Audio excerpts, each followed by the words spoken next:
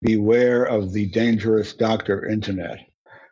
Everything that you find on the internet should be taken as a source of material, but not the exclusive source of material. Sort of like being tipped to a news story. A journalist is going to check that tip and not just take it at face value. Life isn't about hiding from the storm. It's about learning to dance in the rain.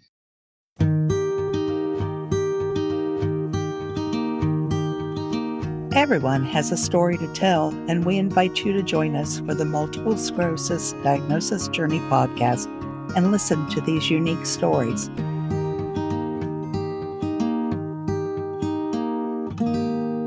Greetings and welcome to the MS Diagnosis Journey podcast.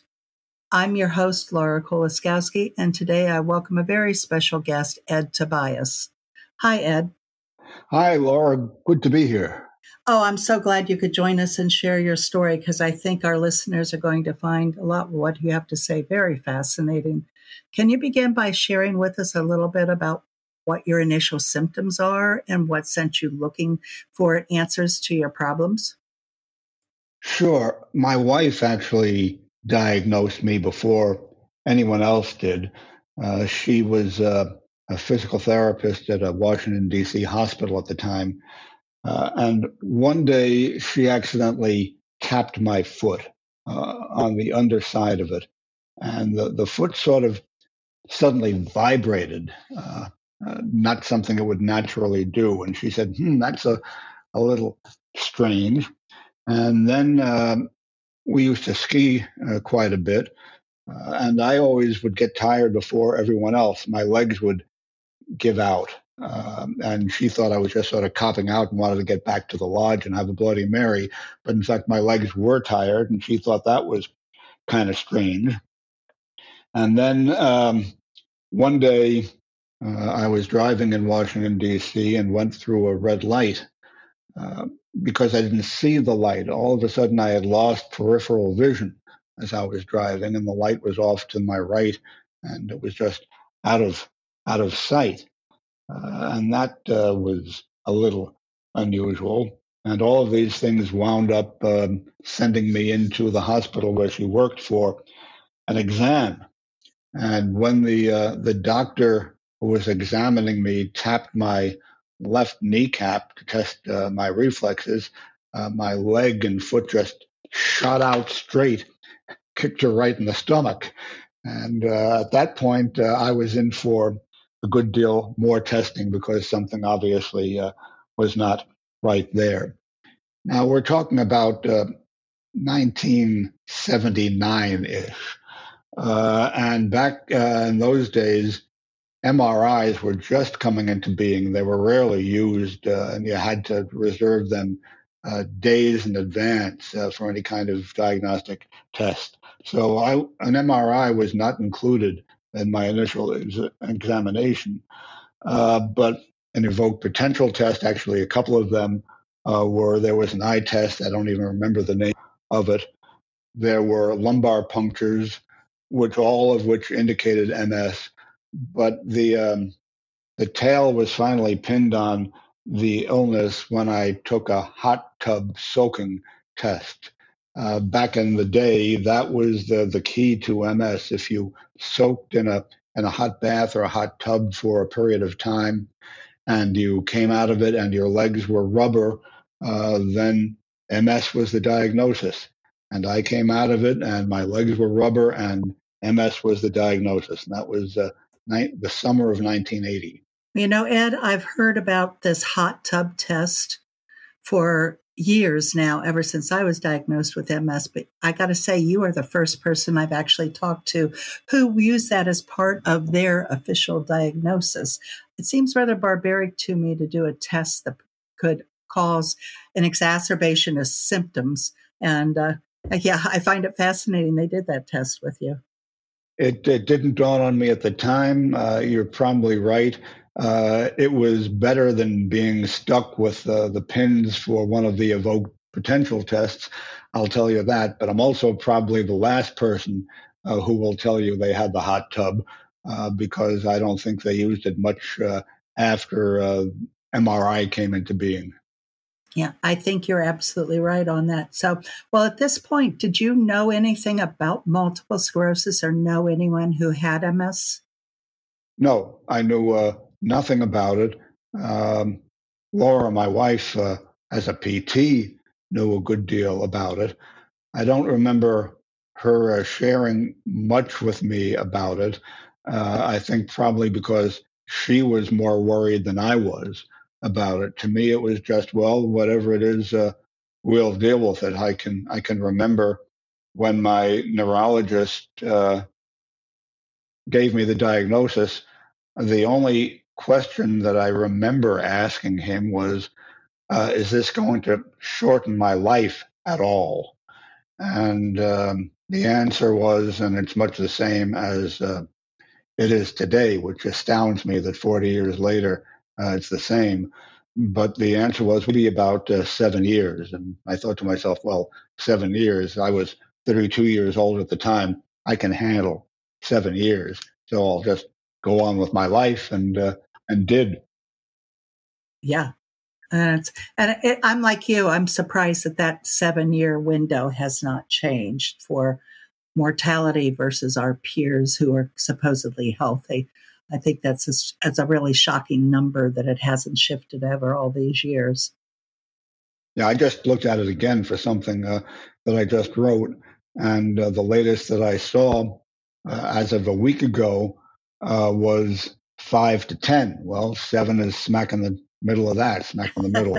So, yep, hasn't changed. Going to say that sounds like 7 years to me if Yeah, I'm going to average 5 and 10. So when you heard this diagnosis of MS, did you feel confident in what the doctors were telling you, or did you feel like, hey, you might have had this wrong and there's something else going on? I felt very confident. My neurologist was the chief neurologist at the hospital where my wife worked, so I was getting um, the best care possible. And over the years, I've been very fortunate. I've only had, with the exception of a very short stretch of time, two neurologists over the past 40 years, both of whom I've had extreme confidence in terms of diagnosis, in terms of treatment, in terms of sharing this journey with them, particularly the neuro who I've had for the past 20 years plus now, I guess. We are really companions in this journey. And I'm so fortunate in having that. The other thing you seem to be fortunate with is that your wife was well connected within the medical system early on to be able to get you all the attention you needed, which not everyone is so fortunate. No, that's true. I'm extremely fortunate in being able to locate the best care possible and to afford that care and then to be able to travel to that care. There was a period of time when I traveled 3 hours each way to continue seeing the same neurologist after I moved. And there are people who have a problem just getting on a bus or finding any way to get to a neurologist. So, yes, every day that I am involved with multiple sclerosis, I'm thankful for having the ability to have had the care that I had. Oh, I hear you with that because I get to travel to see my neuro too, and that's by choice because I wouldn't have any other person treating me than I do have. I'm just wondering, is there anything that you might share to people who are on their own diagnosis journey, who are looking for answers to unexplained symptoms? Because I know you've written a book on this as well. So perhaps you have some sage guidance that you can share with our listeners. I don't know how sage it is. I would say beware of the dangerous doctor internet because you can find some good information there, especially in the uh, patient support groups that are related to specific medications that are being used. But you can also find a lot of negativity there. You can find being exposed to people who are really down in the dumps about their disease. And so everything that you find on the internet should be taken as a source of material, but not the exclusive source of material. Sort of like being tipped to a news story. A journalist is going to check that tip and not just say, oh, because someone has given me a tip that something has happened, to take it at face value. The other thing is that I've tried to live by the philosophy that life isn't about hiding from the storm. It's about learning to dance in the rain. And so when it came to time for me to use a cane, I was reluctant, but I'm glad that I started to use a cane. And my wife made sure that I had a nicely carved wooden cane so that I would look good with it, and that helped. When it came time to use a scooter, I was reluctant, but I'm glad that I was talked into it because it makes life so much easier for me. And it's just recently, and remember, this is having lived with this illness for more than 40 years now. It's only within the past year or two that I've really begun to accept help. If I'm lifting my scooter into the car and somebody says to me, "Can I help you, sir?" I would always say, "No, no, no, I've got it taken care of." Uh, Today, I will say, if I'm tired, I'd love to have the help. And that's a big difference in my life. So if someone who is new to the disease can understand that it's a progression, that rather than fighting it, you want to find ways of living with it, um, I think that it would be very useful for them to know. Well, to my listeners, there's so much to unpack there in that last bit of advice from Ed. And I hope you'll really take the time to think about what he said about beware of the doctors on the internet. Be sure that you don't necessarily get all your information from people with MS who are already depressed and down in the dumps about it. And be like that newspaper reporter and investigate. Follow the tips. But most of all, I love don't hide from the storm, but learn to dance in the rain and embrace the changes as they come. So, Ed, I'd like to really thank you for taking the time and sharing these details. It's been my pleasure to share. That's sort of a mission that I have between my book, The Multiple Sclerosis Toolbox, and writing for Multiple Sclerosis News Today. I try and take my disease and turn it around and use it to help other people because you can dance in the rain with MS. Thanks a lot, Ed. My pleasure.